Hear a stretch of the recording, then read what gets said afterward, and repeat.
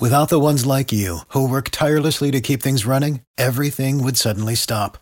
Hospitals, factories, schools, and power plants, they all depend on you. No matter the weather, emergency, or time of day, you're the ones who get it done. At Grainger, we're here for you with professional-grade industrial supplies. Count on real-time product availability and fast delivery. Call, clickgrainger.com, or just stop by. Grainger, for the ones who get it done. You're listening to a Brawl Network production, and this is Meanie's Bird Recap. Can you feel that thing that's oozing out your doggone hands? That thing that's beating in your doggone chest right now. Can you feel it? Win or lose, these guys will be here for you after every single game. Do you think you're better than me? Here are your hosts, Giovanni Hamilton, Connor Miles, and ECW Original, the Blue Meanie.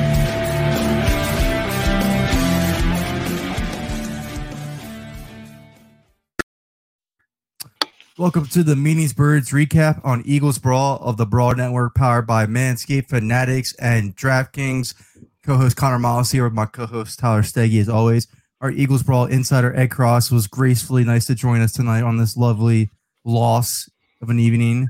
And you already know that our guy, Blue Meanie, the one and only Blue Meanie, hosting his show, and he's wearing his Joe Go Buck Yourself shirt. Joe Buck. That is absolutely what I want. That's the vibes I'm on tonight. There we go. I'm full of sarcasm tonight, so it's hard not to be. That's good. It's hard we have not to have be. sarcastic. We have to have a sarcastic episode. This show's going to be one big Bronx cheer of a show, you know.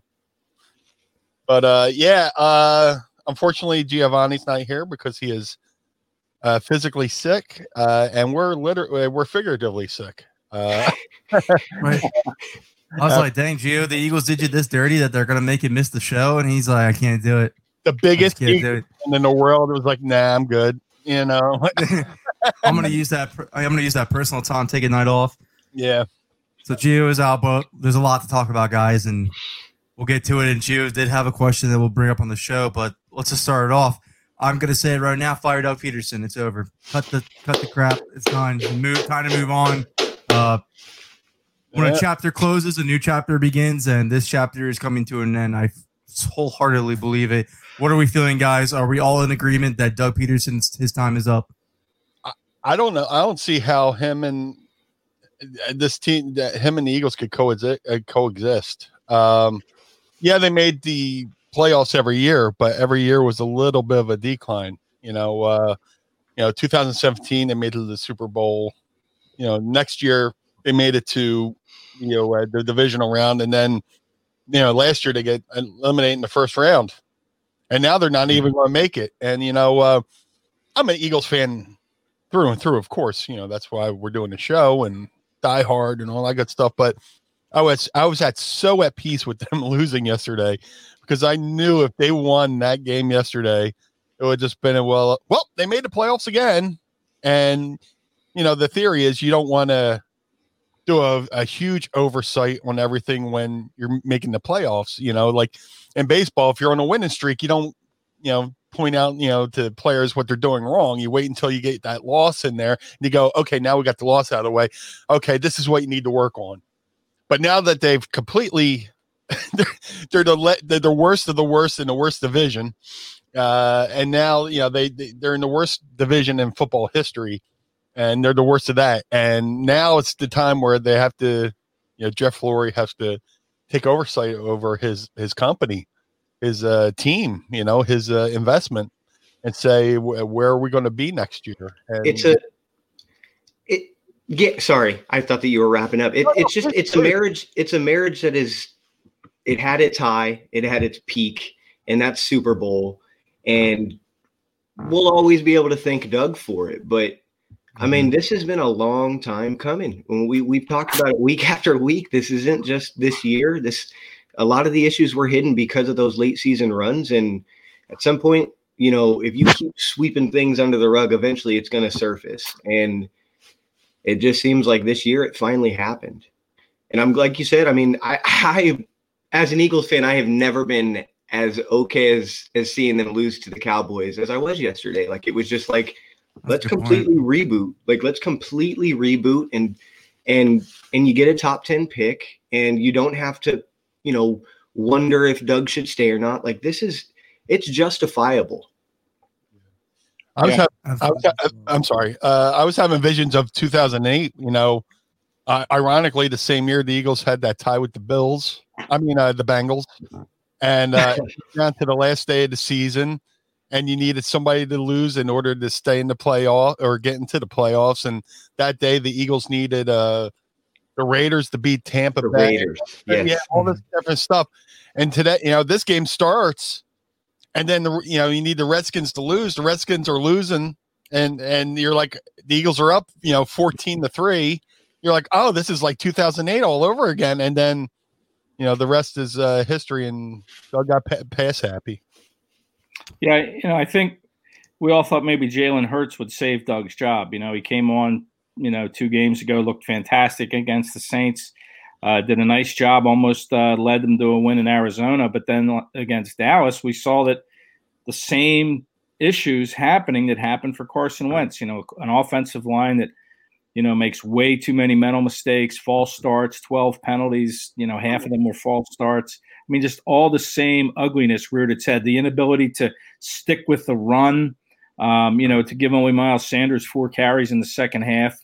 When you're still in the game, you're only 2 scores down, and for some reason they're playing like they're, 30 points down. So all those same issues kind of reared their head yesterday. And, I thought maybe there was a chance Hurts could save Doug's job. And if they won in Dallas and beat Washington, then he would probably be coming back. But I don't see it now. I think that if you're Lurie, you have to honestly look at this team and say, we have a lot of issues here, and I think it starts with the head coach. These slow starts. They got off to a fast start yesterday. Now they're not finishing in the second half. They've been outscored, a lot in the second half in these last 3 weeks. I think it's something like 45-13 is what it is in these last 3 games in the second half. So, there's just so many issues that keep cropping up week in and week out, and I don't know how you can excuse a head coach for that kind of, for so many different things that have gone wrong here. I don't know how people can get this idea in their head that a good offensive coordinator will fix this. Like, that's not going to happen. Agreed. There's so many more. It's not just play calling. It's not just play calling. When you bring up the consistent penalties that are happening week in and week out, and these breakdowns that are happening, the special teams, even what happened when other than Rager's return touchdown, when has the Eagles had any momentum from special teams? They don't force turnovers. They're an awful special teams unit this year. It's just, as a whole, it's just not a well-coached team. And people thinking that an offensive coordinator would come in, it's not like an offensive coordinator is going to change the culture. The culture is going to stay the same. Right. Yeah. And if the offensive coordinator is good, then he's going to leave like Frank Reich did. So and then you're back. You're back at square one next year if it is successful. I just don't think I don't know how you can go back into. Look, they fired Mike Groh last year, thinking like he was the problem, that getting these new guys in there will help rejuvenate Doug's offense. It didn't work. So now that showed you that it didn't work and they got worse, why would you want to go try again? Like, this was the last chance. This really was the last chance to get it right. That offense was bad the last couple of years. Yes, they made the playoffs, but I think talent was the reason why they made the playoffs. They didn't have the talent to make the playoffs this year is what really comes down to, too. The injuries caught up to them finally. It didn't caught up to them in years past. They had a good enough talent to still get in the playoffs in a weak NFC, but it's not like that right now. And they don't have the talent with all these injuries that they keep suffering. It shows. I just don't think – I don't know how you could sit here and think an offensive coordinator fixes this. They need to move on from Doug. But like Ed and I brought it up multiple times on the show, and I completely agree with it. It's 2012 all over again. This is literally the 2012 season. They're dead. Like, Andy Reid's funeral season was so evident, and to me, so is Doug's. Yeah, I agree. And we're going to see how hard these guys play on Sunday night against Washington. I think they will. I think they're still playing for Doug, but there is a big talent deficiency here, and now we're starting to hear Doug today coming out and saying, well, it's the injuries. And, until today, it's always been next man up mentality, this and that. But now he's really starting to kind of, figure this thing out and keep his job. I mean, he's saying it's the injuries. Now he's blaming, and you can say there are a lot of injuries. I mean, you put 6 offensive linemen on the IR. I mean, that's a lot. No team is prepared for that. But still, I think good teams are they're prepared to overcome it, or at least they're prepared to look decent. I mean, some of the mistakes they're making in the turnovers, to me, that's preparation during the week, and that is on the coaching staff. Yeah, I totally agree, because today Trey Thomas broke it down, all the false starts that they had, and there was like 6 of them. And then, people are trying to blame it on, there's a new quarterback in there, a new cadence. And they even, when you break down the tape, it didn't even come down to the cadence. It just came to these guys are not prepared. It's ill preparation. And, seeing Doug in his press conference today, it felt like I was watching Fredo get into the boat, Just, exactly. That's great. It was Luca Brasi. Trouble with the fishes. Yeah. I couldn't agree more, though. I completely agree. Yeah. And something else too is, I mean, going back, because to me, I think this is it's accurate to say it's a 3-year sample size, because 2018, 2019, then this year, like, you just rarely remember any games where this team looked good for a full game.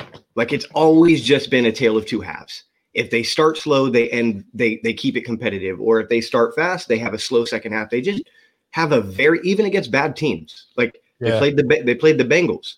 Like, and Wentz didn't play that bad against the Bengals. And still, to that point, it's just, there's just a hurdle. I don't know if it's because sometimes I'm like, well, your opening script is flawed, but then the next week Peterson has a good opening script, but then a team adjusts and then they score 0 points in the second half. There's just so many lapses in so many different areas, and it's frustrating. Historically, the Eagles have always felt like this, like it's either a tale or two halves, or if they're on fire, they wind up playing down. Right. It's always a dogfight with them, and I think that they really rode that underdog reputation, that mentality, and that momentum from it, and that's what got them to the playoffs the last couple of years. I just don't feel it with that team anymore. I mean, I don't want to say that they're missing pieces, because I think everything that happened this season proved that moving on from Malcolm Jenkins was the right decision to make. They haven't really lost anyone really that is a difference maker, I guess I would say. But besides really what everybody's going to say is Frank Reich. So I don't know. I think I'm so tired of hearing about Frank Reich. Like, right. I'm just so tired of hearing. It's just frustrating that, like, there's this attachment, but it's true. I mean, I understand. Same thing with the year 2017. Like, I love that we got a Super Bowl, that it's so frustrating. We bring it up every show. It's like, but we have to, because we have seen this team thrive under him, but it looks like that's just the anomaly. Plus, if you're going to promise a new norm and this is what you're going to give us, that's a fireable offense. Facts. Yeah, that and the Nick Foles, we should have kept Nick Foles argument. I'm kind of tired of hearing that too. Just especially when he's not saving this team. No. Going back to being lack of preparation. I mean, how is it? And people want to, again, Howie is part of the problem, and they're like, he can't draft, he can't get free agents, but look at all the people who leave here that, like, he brought to the team. Now they're not on the team and they're playing better elsewhere. Is that Howie's lack of eye for talent, or is it just good coaching elsewhere where they're, getting Sidney Jones is playing way better than he did here. And he had a couple of years here and he goes, somewhere else. And all of a sudden he was one of the top backs. I think there's a lot of pressure in Philadelphia, along those lines. I think there's just a lot more. He's in Jacksonville, Sidney Jones. I mean, you're playing on a 1-win team in nobody cares about the NFL in Jacksonville. I mean, they play half their games in London, for crying out loud. You go to that environment, and it's it's like it's a much easier environment. Oh yeah, I live right by here. There, nobody cares about the Jaguars. It's a Bucs town. No, and even like you say, Aguilar, and good for Aguilar having a really nice season. But I mean, Las Vegas is new to football. There's no fans that are coming out. There's just no pressure in cities like that. Not like Philadelphia, where it's a pressure cooker and it's going to eat. I'll tell you right now, it's going to eat Andre Dillard alive, unless he can somehow get mentally tougher too. But being a number one draft pick in this town is tough. Jalen Reagor knows that now. And even if you're not a number one pick, the pressure just eats you up here. I mean, there's just a lot of scrutiny in Philadelphia. Very active fan base that makes their opinions heard, and it's hard to excel here. You have to be mentally tough, and you have to be able to, like Jalen Hurts said, stay away from the rat poison. Even to the point where this weekend on the NFL on Fox, like their main story, they were playing all the audio from WIP. Just everything fans were saying, the hosts were saying. So this is a tough town for any sport, any profession, really. Because me being from the world of professional wrestling. This town has always been tough, for professional wrestling. And I always tell people, when I was wrestling in ECW, those same fans who came to ECW were the same people in the 700 level at Vet Stadium. So we're a tough town. We're a blue collar town. We're a busted knuckle, hardworking group of people who want a good return on our investment. And our investment is time. Our investment is money, and we keep receipts. And we're not seeing a return on our investment of the time we're putting in as fans. Absolutely, yeah. That's a good way to put it. Yeah, it is, and you have great experience with it, Meanie. I mean, you've been through it. You've seen it from that side of things, and it's tough. And even with social media, it's gotten even tougher. Some of the attacks on players and through social media, everybody gave Brandon Graham a hard time when he started blocking fans, but that's kind of what you have to do, man. You have to shut down your social media account and you have to go dark, until your career is over, especially in a city like Philadelphia.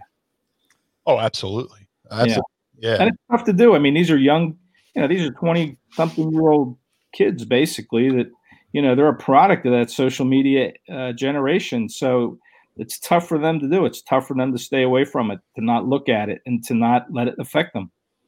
It's funny you say that, because I always say we probably live in a generation where most NFL players have learned to read a playbook from playing video games, playing Madden and stuff like that, and now they're doing it professionally. It's funny you say that. Go ahead. Dwayne Haskins got cut today, and they were showing like all the old tweets about him, and Doug Gottlieb wants to murder Dwayne Haskins, I think. He tweeted out. He was tweeting. They were tweeting they're bringing back all the tweets of Dwayne Haskins of what went wrong this offseason, or what has gone on with him. And Doug Gottlieb just went on a rampage on Twitter, and they brought up all his old tweets of he bashed Dwayne Haskins over 50 times on Twitter. And his one tweet said that, and with no basis whatsoever, and has not been proven. He said an NFL source told him that the coaching staff last year, Jay Gruden's staff, thought that Dwayne Haskins was dyslexic. So I mean, it's the social media. It's the I'm sorry to say it, Ed, but it's also the media too. We're in an age where we're just chasing headlines. We're trying to chase that hot clickbait stuff, the hotline, a hot headline, just to get some takes out there, man. It's really, and they don't. There's just no thought of a repercussion. We live in a world where it's a microwave mentality. Instead of letting the meal cook properly, we throw it in the microwave, heat it up in 2 minutes, and then we eat it and we digest it and we're on to the next meal.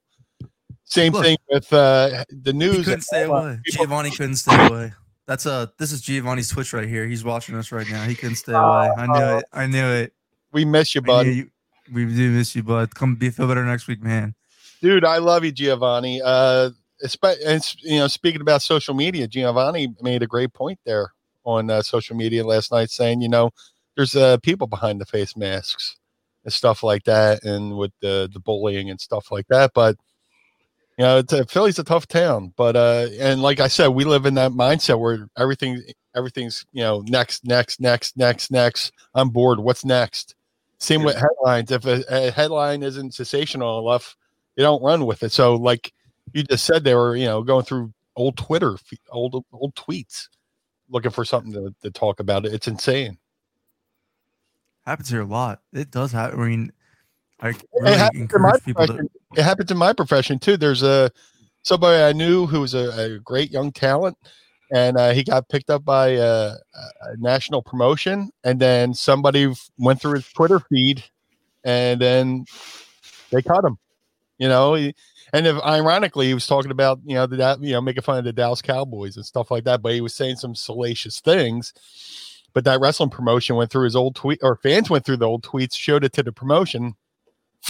You got to be careful what you say. It's a tough field. I mean, you need a mental callus. You need to build up some sort of mental callus, to survive.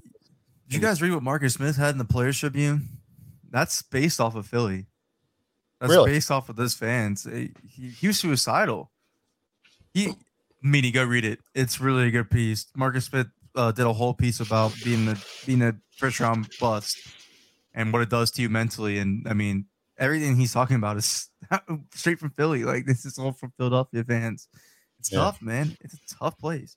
Love you too, Gio. Rest up, man. So let's get into Gio's question, and then we'll get into some other questions I saw. No need to apologize, Gio. I mean, you're a human being. How dare you be sick, man? Right. I told Ed you were sick. Look, I told Ed you were sick, and he jumped right in for you, man. So, like, we're all a team here. We're all good, man.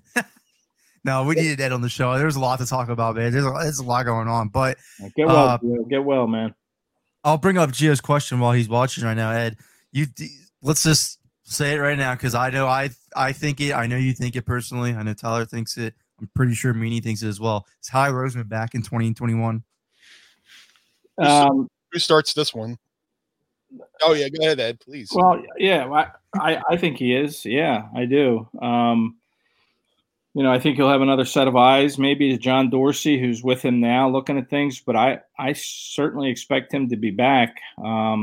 He hasn't gone on that sales pitch for his job like we heard Doug go on that sales pitch for his job today. But, Howie will probably talk to us next week, I would think, after the season ends. And we'll see. But I suspect he'll be back. I think that, he kind of dug this hole that the Eagles are in the salary cap. And now he's got to have to figure out a way to dig out of it. But I think he'll get one more year.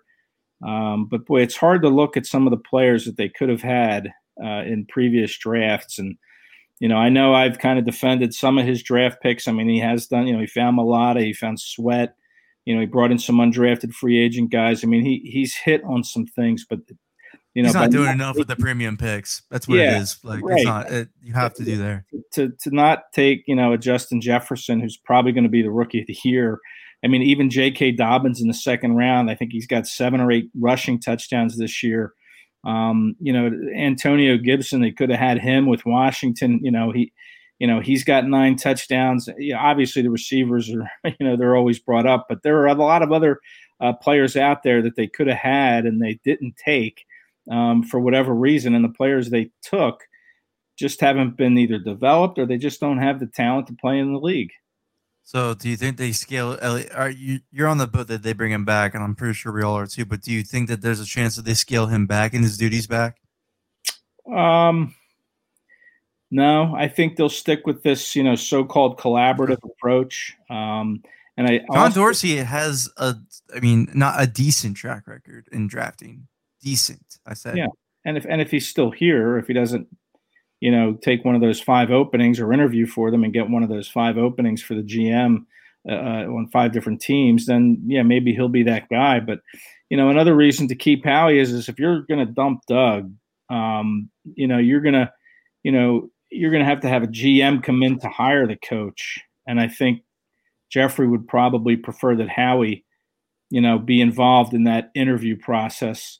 A voice that he trusts, a voice that he knows the organization. So I think if you're going to dump Doug, you're going to keep Howie to kind of help identify the next coach. I completely agree because I think if John Dorsey stays by chance, the track record of picking coaches doesn't get me excited, though. I will say that. But I mean, if he can help Howie with the draft, as much as we kill Howie Roseman, and I mean the fact that he's going to be a part of another head coaching search is damning. But it's not like they pick bad coaches. I mean, they nail the right guy at the right time when they need it, though. Because yes, Chip's tenure was a failure, but at the beginning it wasn't. So Doug's tenure, I wouldn't count it as a failure. I count it as a dying out. But it was an initial success coming off of Chip Kelly. So the circumstances are a little bit different here, I think. But I'd rather him have the say on who the head coach is rather than John Dorsey, though. That's all I know. Well, I've heard buzz, and this kind of plays into what Gio has here, that he thinks that Howie stays with the cap and nothing else. I mean, I've heard that Dorsey kind of comes with a package deal with Eric Bieniemy as being the head coach. Yeah, I heard that. Yeah, Matt Lombardo said that as well. I've seen some people say it.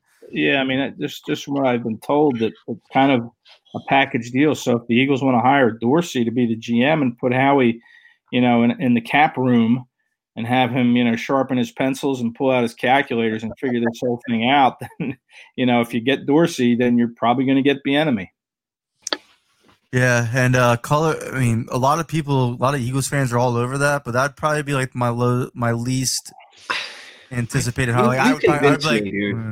You convinced me too. I like, if we're going to do this completely reset that it seems that they're heading down for the coaching staff, get away from the Reed tree and completely reset, because then you're going to stick with a West Coast offense with those roots, and there'll be a lot of ties to Howie still. We can maybe fall back into like, who's the scapegoat? Who do we blame? Like, again, I want to completely reset, and I've seen a few people mention it. I am all on Lincoln Riley if you can do it. Yeah, Lincoln Riley. And I know it's just a complete far stretch, but if you can get him out of college and get him here, and I'm sure he'll have some type of control a little bit. But there's a Joe Brady would be another one. Just get a young guy, innovative. And we all know Leary likes offense. It's going to be an offensive-minded coach. Like, absolutely. I don't know. I just. My thing is, I know everybody loves Eric Bieniemy because of the unknown. Because that's all why you love him. Like, don't say other reasons why. I know the Chiefs' offense is awesome. It's crazy, but Pat Mahomes is one of the most talented quarterbacks I ever played, and Andy Reid's one of the best head coaches ever. Like, you're in love with Eric Bieniemy's unknown. Look at Andy Reid's offensive coaches that become NFL head coaches, and look how quickly they die off. You want to try that again? You really want to go down that route again? I'd rather go with a completely different route, like the Lincoln Riley route. I know that's people are like, well, that's college again.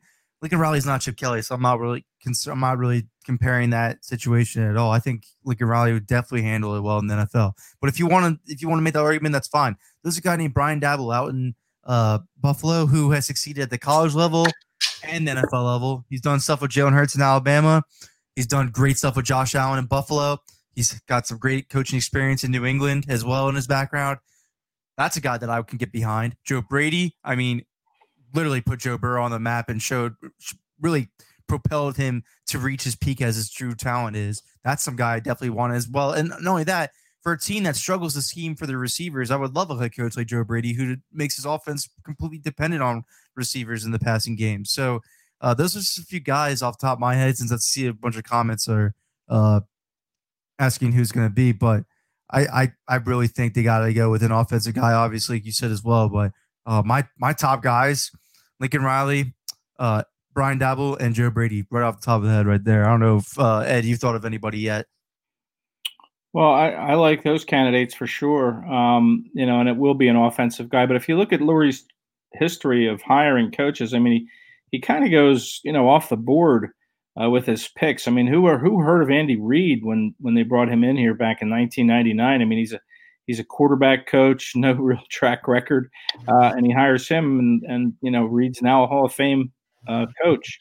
Ray Rhodes, even bringing Ray Rhodes in, and then Doug Peterson. Nobody really had any idea that Peterson was going to be the coach here. They're interviewing Gaze and McAdoo and all these names, and then Lurie goes off the board and hires Peterson. So I mean, we're throwing these names out there, and these are all names we've heard of. You almost have to kind of look at the next layer and see, who's a quarterback coach somewhere that might be ready to step up and become a head coach like Andy Reid did. So, look beyond the obvious is what I'm saying. I mean, look for names that maybe we're not as well acquainted with as some of the ones you threw out there, Connor. This is a good comment right here. Mike McDaniel. I kind of was hoping for him as an offensive coordinator last year, openly on the podcast. So that's a great name. That's something that goes along the lines of what Ed you're saying now. Mike McDaniel's a up and coming coach in San Francisco. He's not a household name yet, so that goes along the lines of a guy right there. I think that'd be a great hire too. I mean, that's a huge jump for him, but I mean, I'm all for that.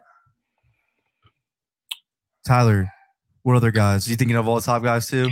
I just, like I said, Arthur Smith in Tennessee. Arthur Smith in Tennessee too. I forgot to shout him out. I think Arthur Smith in Tennessee would be good. I mean, I just go through the process. Well, the biggest thing for me is I want to plan at the quarterback position, and I want to know what. And somebody said, "Would you roll with Hurts or would you roll with Wentz?" I would ask the same thing to the coach, and if they say, I want to have a QB competition, then so be it. But I want to see a plan in place. So as far as like specific names, I do like Joe Brady, probably, or Lincoln Riley the most. But I mean, how realistic is that? I don't. The biggest thing with Riley is he can't be plucked out of. Yeah, Gio saying or me. Yeah. I would take it. I would absolutely take it, Gio. Yeah, you can definitely be the head coach of the Eagles. I'm good with that. But yeah, and then what the Bills OC did with Josh Allen this year, I mean, that's definitely enticing because I mean he's built just like Carson Wentz, and they're very similar in styles. So that has to be at least intriguing. He knows your other quarterback too. So I mean, that quarterback battle right there would be nice. Whatever, as long as we're all on the fire Doug train, that's good enough for me. Get him the hell away. Thank you. Here's what else I wanted to get into. Yes, thank you. Goodbye. But here's what I really wanted to touch on that a lot of people I thought were being, ridiculous about. And Ed said it to start off the show, but I wanted to elaborate on this. Yeah, Jalen Hurts wasn't that great yesterday, but I think it was the product of the offense being as bad as it is, and it showed. I mean, this system, this offense, it's just bad all around. I mean, yes, you can look at the personnel and point at them and say that that's the reason why, because they're not that great either. But there's nothing creative about this offense. There's nothing exciting about this offense. Doug doesn't know how to sustain a lead anymore. I mean, that's what it seems like to me. I'm not sure if you really knew it. Was it halftime yesterday? Was it 23-17? 20-17. Yeah. Do we know how many runs Miles Sanders had in the second half? 4. Yeah. But this is just the same thing. Did it against Cleveland. Yeah, it's just the same song and dance. And it's so annoying because Miles Sanders was having a game. He seemed to be playing well. I don't understand it. How do you not have a running game plan for a team that can't tackle? I mean, the Dallas Cowboys are notoriously, they're matadors. They're Olay, and they let you go through. I mean, you can easily run on them. You can easily impose your will on the Dallas Cowboys as far as the run game goes. But again, Doug is a gunslinger. He likes to pass. And all this talk about Doug, I'm not sure. Schwartz should be on the hot seat a little bit too, with everything that happened on the defense. If you get rid of Doug, you get rid of Schwartz. It's a package deal. You don't bring him back. Schwartz was the first to be hired. He should be the first to be fired because you're up. Of course you're up 17 points, but some of those passes that just looked way too easy. It looked like 7-on-7 out there, just the way Dallas was passing the ball down the field and nobody had to answer for them. They had a little bit of a spark when Slay, did the interception and brought it back. But then again, back to Doug. 0 points with the false starts. We were right on the 25, and then we're already back near the 50. It's like, just when you get a little bit ahead, they another Godfather reference. They keep sucking you back, towards the middle of the field. But I think we're seeing that. Yes, the quarterback position is very important, but at the end of the day, it's not a quarterback league. This is a situation league. Yeah. And if these guys aren't surrounded, you're talking about the offensive line is on like its 12th different rotation. The injuries are all plagued, and then the play calling. It eventually, I'm not sure a guy like just a sustained top, like a for sure top 5 quarterback could come in here and hide these flaws. Like there's just so much going on where, so yeah, I mean, I thought Hurts is going back to the original question that brought this thing up. Hurts's running ability has been the most impressive thing to me. And what I think it's masking the most is if you rush 4, it's slowing the rush down because they have to play, I guess, disciplined to where if you over pursue, he just takes that crease every single time and he gets a 8 to 10 yard run. So what's helping is the offensive line seems to be protecting him better than they were with Wentz because Wentz's ability to run seemed to be non-existent at the second half of the season. So as far as like the arm and decision making, it's really hard to evaluate with what kind of situation Hurts is in. But overall, I'm still impressed by the guy. I love his mentality. I think he makes some throws. His deep ball is another thing that's been impressed. And then I don't know if you guys remember, but that throw to Alshon Jeffrey, I think it was in the fourth quarter, the cover 2 beater. I mean, that's a big boy throw. So like there's things that you can take away. And yeah, he struggled, but it's a positive, I guess. I mean, it's not as positive as the first 2 weeks, but you can't expect a rookie to just dominate for 4 straight weeks. It seemed unrealistic. I think he did well for somebody who had 3.5 games without a proper introduction into the NFL, whether it's through an off season, OTAs, getting them acclimated to the world of the NFL. I think he did fairly well. I think he held his own, but again, the call playing did him no justice. And his deep ball to Deshaun. I mean, that was a beautiful play. Like, I mean, there were a few things to take away from and still be excited about. Yeah, I mean, look, it was his third start. I think he tried to do too much, to be honest with you. I think he really wanted to kind of obviously win that game, and he's made some bad decisions there, throwing that ball in the end zone, throwing an end zone interception, lost that fumble. Questionable. I mean, they reviewed it and they determined that the ball was moving, and that was weird. So it survived the review, so you have to go with it. But I just think he tried to do a little bit too much. And then the last interception, you're trying to get, you're scrambling. There's less than 4. I think there's 4 minutes to go in the game. But it was tough for him. His first trip back to Texas. His home state where he grew up, his family was there to watch him play as a pro for the first time. I mean, the urgency might have been a little too big for him there with all those factors. But again, his third start, I think he's was the victim of an offense that just is injured and is kind of just wandering cluelessly with Doug Peterson not being able to coordinate an offense. I mean, a lot of times the plays that were sent in looked rushed. Didn't give Hurts a lot of time at the line of scrimmage to kind of look at the defense because the play clock is winding down. It almost seems to me like Doug's just pulling plays out of a hat with 12 seconds to go on the play clock and getting them in. I mean, that's an uncoordinated offense that he's running because he's the offensive coordinator and the head coach. We talk about him not coming back. I mean, what if Lurie says, look, we have to bring in an offensive coordinator for you, and you're going to have to give up play calling, and we're going to fire Jim Schwartz. I mean, you feel bad for Schwartz because the defense is so undermanned. You looked at those players that he had to go with yesterday. He had like 4 undrafted rookie free agents that played a lot of snaps, including a guy that was on the Saints to start the season as an undrafted rookie free agent, Joe Bachie, I think is how you say it, the linebacker.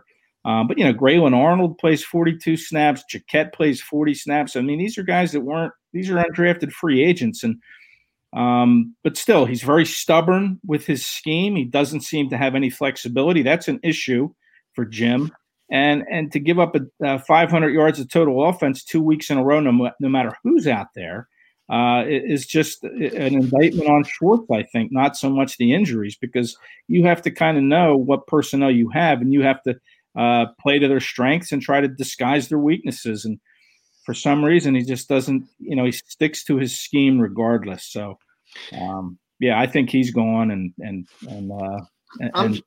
It also didn't help that Cox went out early in the game with a stinger too, and they get that pressure up front. So at least Cox finally showed the city of Philadelphia what his impact is, because we're all crying about his box score stats. At least that was finally on full display for you there. Like that, how broken that defense could possibly be without Fletcher Cox's impact out there was incredibly noticeable. Yeah, but you still have guys you're paying a ton of money to. Right, they should have stepped up. I agree with you. $10 million. Javon Hargrave's making $10 million. I mean, where did they go? I mean, okay, you lose Cox, but now you got these two other guys you're paying millions of dollars to that, frankly, didn't play well at all. And Raekwon Williams is in there, another undrafted free agent playing 20 snaps. But you got three big hitters in there. When you lose one, you shouldn't have that big collapse where Zeke Elliott's picking up these huge chunks on the ground. He goes over 100 yards and no pass rush. I mean, Jackson and Hargrave had to step up, and I didn't see it. I think it's ridiculous that if this defense can't stop the run, it doesn't matter who's playing quarterback. They immediately just like how many times we see graphics of like this ex quarterback is thrown 13 straight completions or like it's happened like 4 times this year. The fact that they just let Andy Dalton have that type of game. Yes, there's unrestricted free agents and rookies playing, but your defensive line is your strength. And yes, Cox was out, but like you said, Ed, you're paying too much money to let that type of thing happen. And it's predictable. Like if this defense, if you see them start to give up like 2 10-yard runs in the first quarter, you're like, it's going to be a long day because they fall for the play action. The linebackers are already bad. So I love Schwartz. He has these like huge up and down. It's like his career with the Philadelphia Eagles has been super like roller coasty. He'll have these stretches where the defense looks awesome.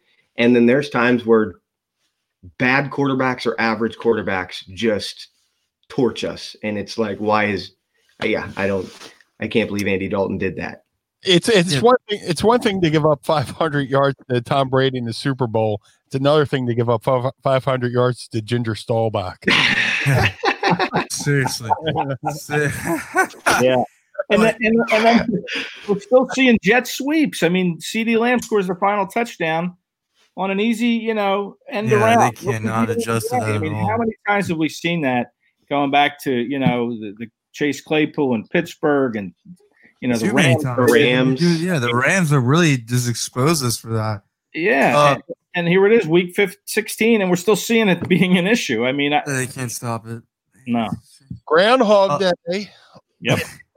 Going back to Hurts though, for everyone that's killing him, I think we saw what we knew. This offense is broken. The passing offense, is really broken. I mean, his mobility masked how broken the passing offense was the last couple of weeks. That's what the difference was and why it was so exciting.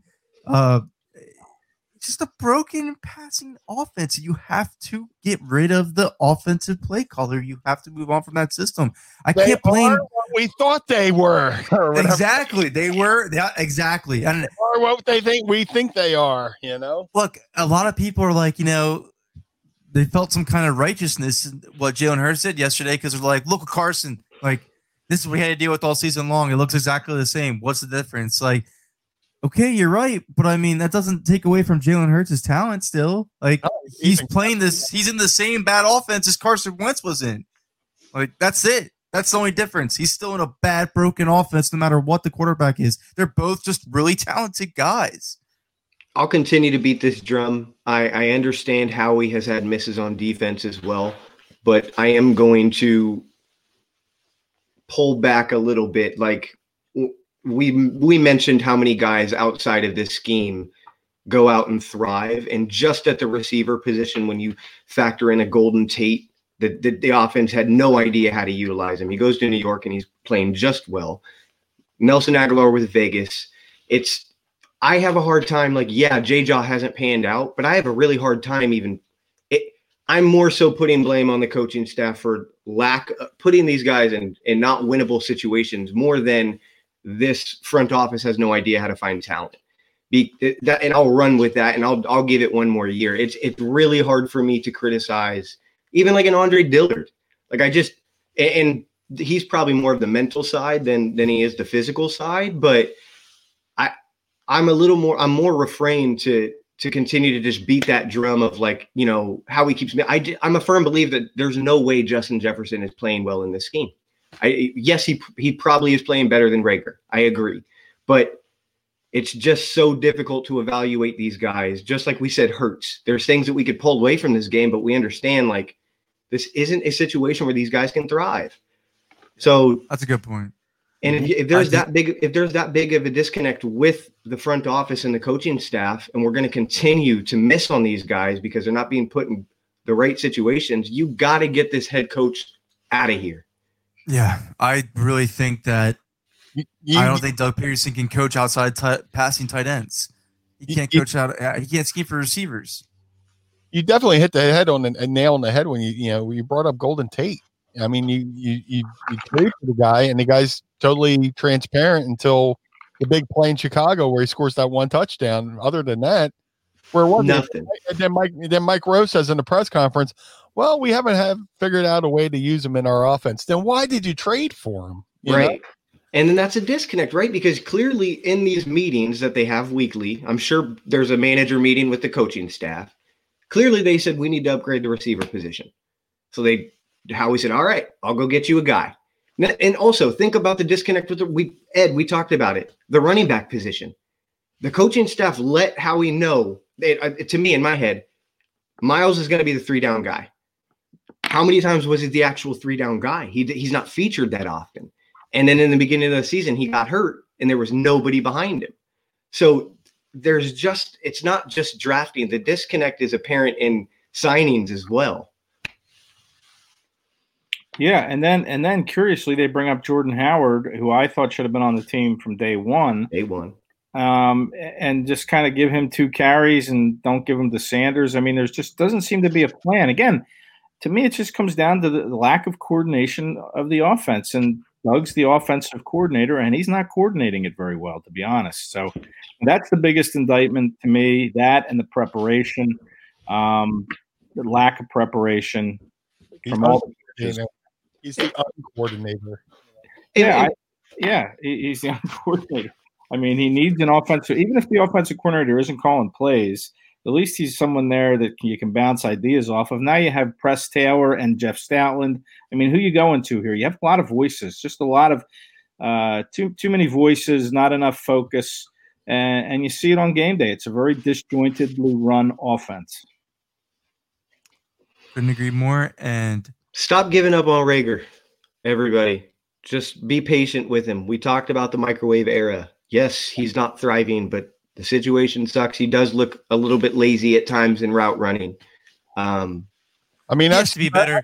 I've seen better play calling from a bunny rabbit jumping on a PlayStation controller than what Doug's doing right now. So I mean, right, Reagor right, and I get ads on my Twitter every Sunday. I feel like because of how much I was on the Reagor train this offseason of people trolling me about it. Like, I get it. He needs to be better. He does need to be better. They're right. I have to sit back and just take my L right now. But I will tell you right now, and Tyler hit it on the head perfectly, that coach that they have does not know how to scheme for receivers. And if you think so, you're full of shit.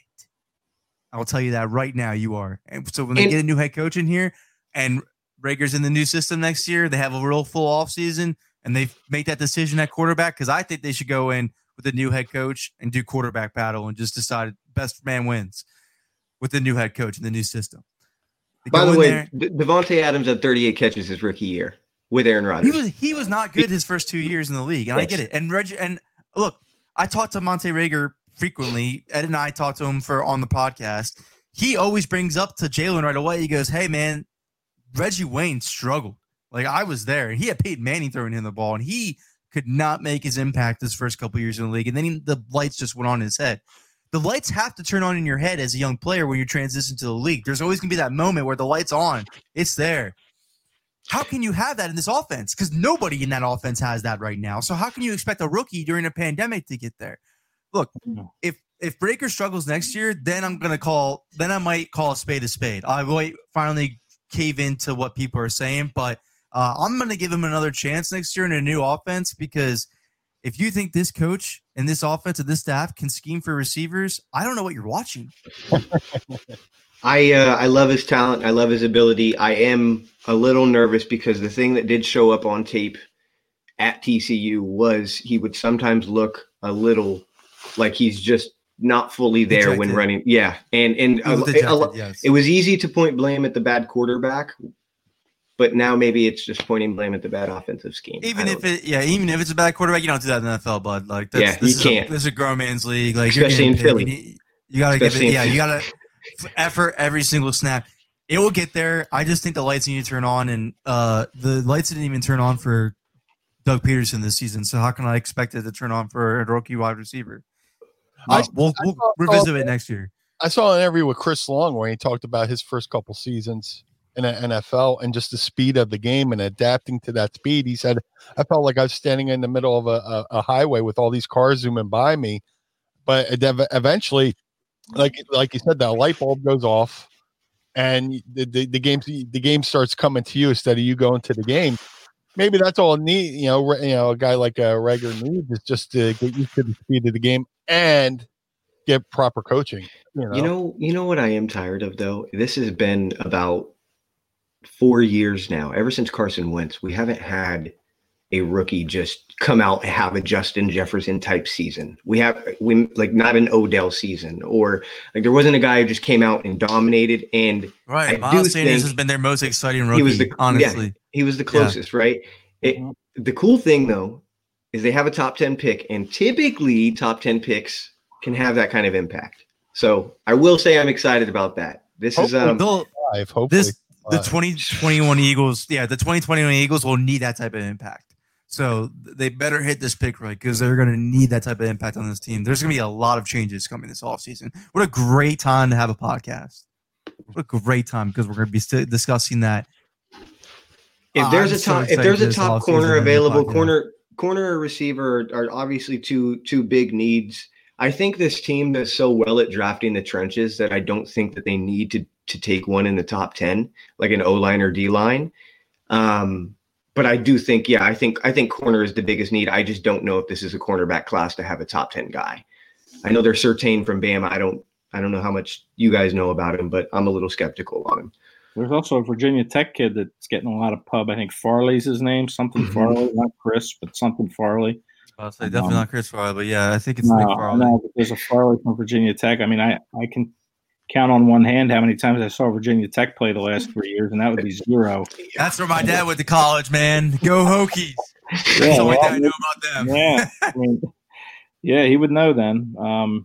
God, may he rest in peace. But I don't know. I really haven't studied the cornerback play. I haven't either. Not yet. Wide receiver seems, the obvious ones. Devontae Smith, Jamar Chase. Right.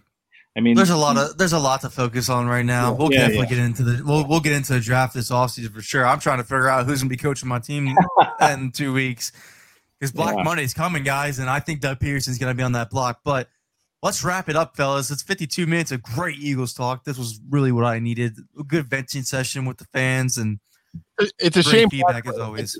It's a shame Black Monday won't be on New Year's Day. You'd have a double celebration.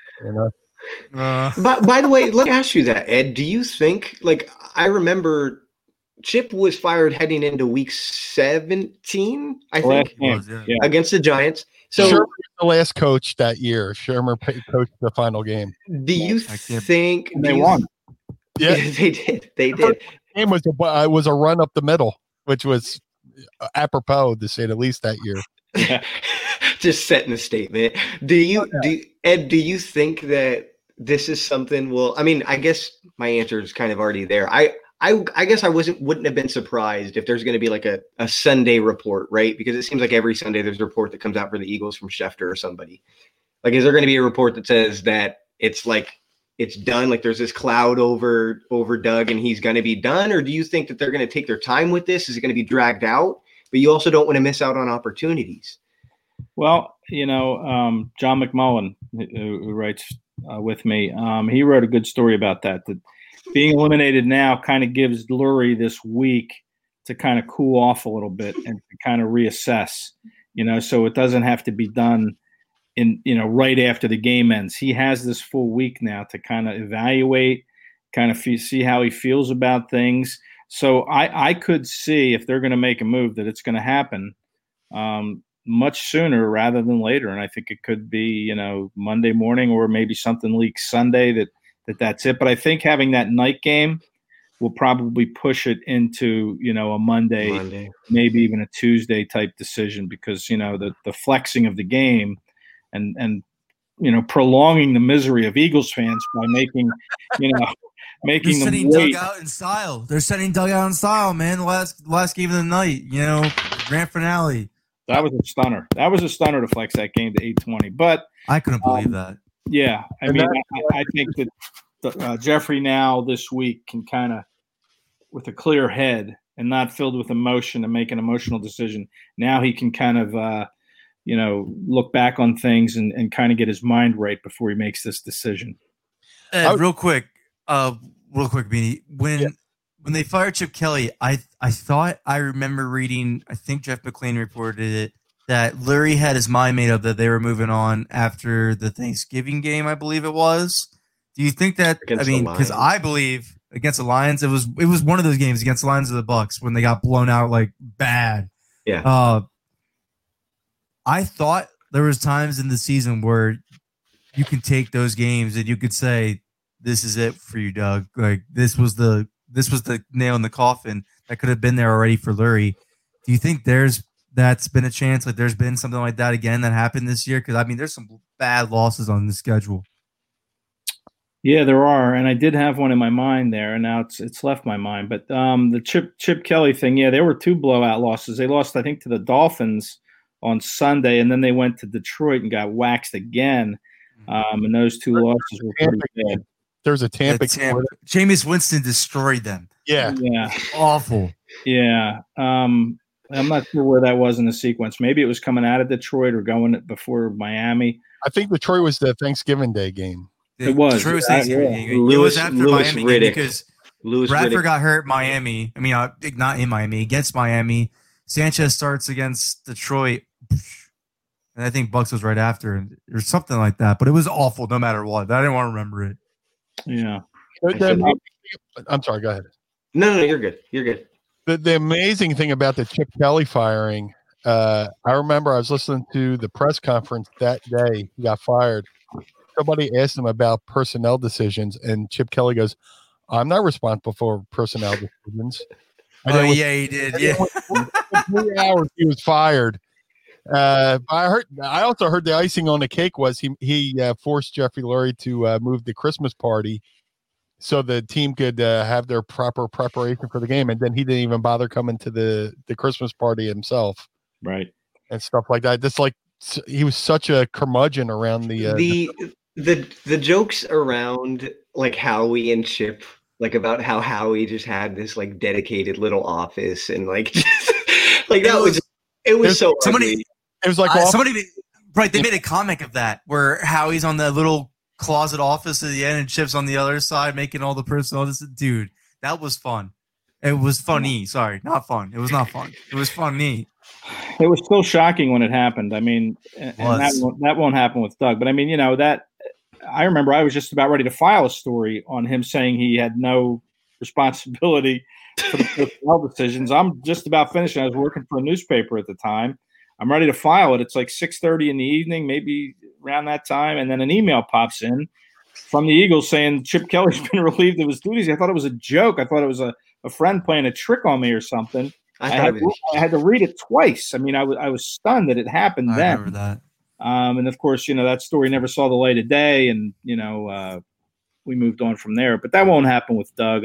Jeff, the guy won a Super Bowl. They're going to give there's got to be respect. Yeah, definitely got to be respect. Courtesy in this whole situation, no doubt. And look, I think Doug gets he gets a job.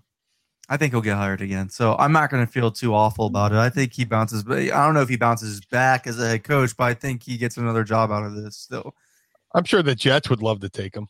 Yeah, that's really the team I think he goes to is the Jets. I think that's him and Joe Douglas teaming up again. Joe Douglas with the familiarity and having to really have to turn the tide with the Jets. I think that plays a huge role into it, but I think he bounces back in getting a head coaching job at least. But I mean, it's just time. I mean, the icing's on the cake. They knew. I mean, really, after Chip said that, though, he really was the one who put the nail in the coffin on that. I mean, that was super smug to do that. I mean, that's why Larry's like, get him out of here. Escort him out of the building immediately. Within 3 hours of him saying that, it was like, Chip Kelly fired. So you couldn't have timed it even any better. Yeah. I remember back then, I was thinking, you know what, Chip deserves another year. They went 10-6. Like, this is the only bad losing season. He deserves another year. And people probably think, like, whoever thought that back then is crazy, but you can give Doug a chance and actually give good reasoning now. And I'm like, no, get rid of him. Sorry, get rid of him. He's got to go, man. It's so funny, man. But Chip's offense died in Philadelphia. His decision-making died in Philadelphia. Doug's offense died in Philadelphia. That's the way I look at it. But Chip was the ultimate gimmick. He was just he was good the first year, and then everybody else just caught up to him. His offense was a gimmick. It wasn't supposed to sustain in the NFL, and it was proven.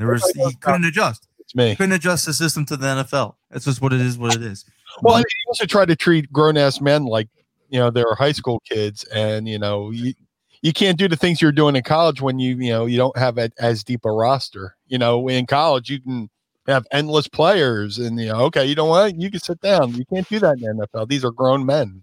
Big grown men. I just remember because I'm not sure that you, Ned, would be familiar with this, but my second episode with Eagles Brawl, I interviewed Julian Vondervelde, and he said, I asked him a question. I said, when did you know that the Chip Kelly experiment wasn't going to work? And he said, probably the third day of training camp. I was like, the third day of training camp of 2013? He goes, yeah, because Jason Kelce had a freaking meltdown and told everybody to stop treating him like he was a child. He's a grown-ass man. And then he stomped off the field and he never came back for the rest of the day. And he goes, that's when I really knew, because that man is never irrational. That's the first time I've seen him irrational, that this might not work. So it's really crazy. It was really true. He really treated grown-ass men like they were little kids, like they were little college kids. Now, let's plug. You go to bed at 9:00. Get your rest. I wish he panned out simply because he was fun with the media. He knew how to keep players healthy, man, because the Eagles have not been able to stay healthy. Oh, yeah, that too. That too. You're Bring the smoothies back to NovaCare, please. Get them in these guys' systems. They need something. Oh my God, they're always injured. Yeah. So let's do some plugins real quick and end the show, guys, because this has been a great episode. So again, you can find all of Ed's articles and John McMullen's on the Eagles Sports Illustrated Sports Illustrated Maven on Eagles Maven page. Ed is killing it with the analysts lately, and John always bringing in his opinionated articles are great reading material. I highly recommend if you want to get away from the hot bait. Why do I always say that? The clickbait era of stuff. We can call it hot bait. It is hot bait. It really is. Hot bait and clickbait. I mean, you're really kind of mixing your. It's all bait. It's all bait. Yeah, it's all bait. But go check out Ed's stuff. I mean, look, if you just want honest analysts, him and John are perfect for you there. And then Meanie, I'm going to let you go ahead and plug in the Mind of the Meanie, one of my new favorite podcasts. Well, thank you very much. If you want to listen to everything else I got to say, from pro wrestling, sports, movies, useless knowledge, pro wrestling, I have a podcast that drops every Monday morning at 6 a.m. called Mind of the Meanie. Me and myself and Josh Chernoff host that every Monday morning. If you prefer, listen to your podcast on YouTube, you can go to youtube.com/Mind of the Meanie. Also, if you would like to support the Blue Meanie and get some fine Blue Meanie swag, go to prowrestlingtees.com/Blue Meanie. I did really good over the Christmas season with Cameo at cameo.com/Blue Meanie BWO. If you want me to wish you a happy New Year's, I could do that as well. Go over to cameo.com/Blue Meanie BWO. And as always, you can go to DraftKings.com. Football's almost over, but not as your chance to win money. Eagles Brawl provide this promo all year long. You go to dkng.co/brawlpod. Minimum deposit $5 for your chance to win millions. We credit your account each week with a free entry on DraftKings. That's dkng.co/brawlpod. Also go to manscaped.com. Promo code BRAWL, BRAWL. Send Jeffrey Lurie a nice package so he can finally find his balls. and get rid of this awful coaching staff and Howie Roseman. That's promo code BRAWL, BRAWL on manscaped.com. 20% off plus free shipping. Send it to the Novacare Complex so Lurie gets his shape up that he's going to need to fire these guys. Yo, I'm not gonna lie. Manscaped reached out to me and said that these are some great promos that I'm doing for to hype them up. They're like, we're loving this calling these guys out for not having balls thing. It's working out pretty well. And I'm like, hey man, I mean, Phil, thank the Eagles. They make it easy for me. It's nice segues. If you're tired right, of guys. if you're tired of your crotch looking like a baby in a beanbag chair, go to Manscaped. All right, guys. Thanks for tuning in. We'll see you next week. Peace. Without the ones like you, who work tirelessly to keep things running, everything would suddenly stop. Hospitals, factories, schools, and power plants, they all depend on you. No matter the weather, emergency, or time of day, you're the ones who get it done. At Grainger, we're here for you with professional-grade industrial supplies. Count on real-time product availability and fast delivery. Call, click Grainger.com, or just stop by. Grainger, for the ones who get it done.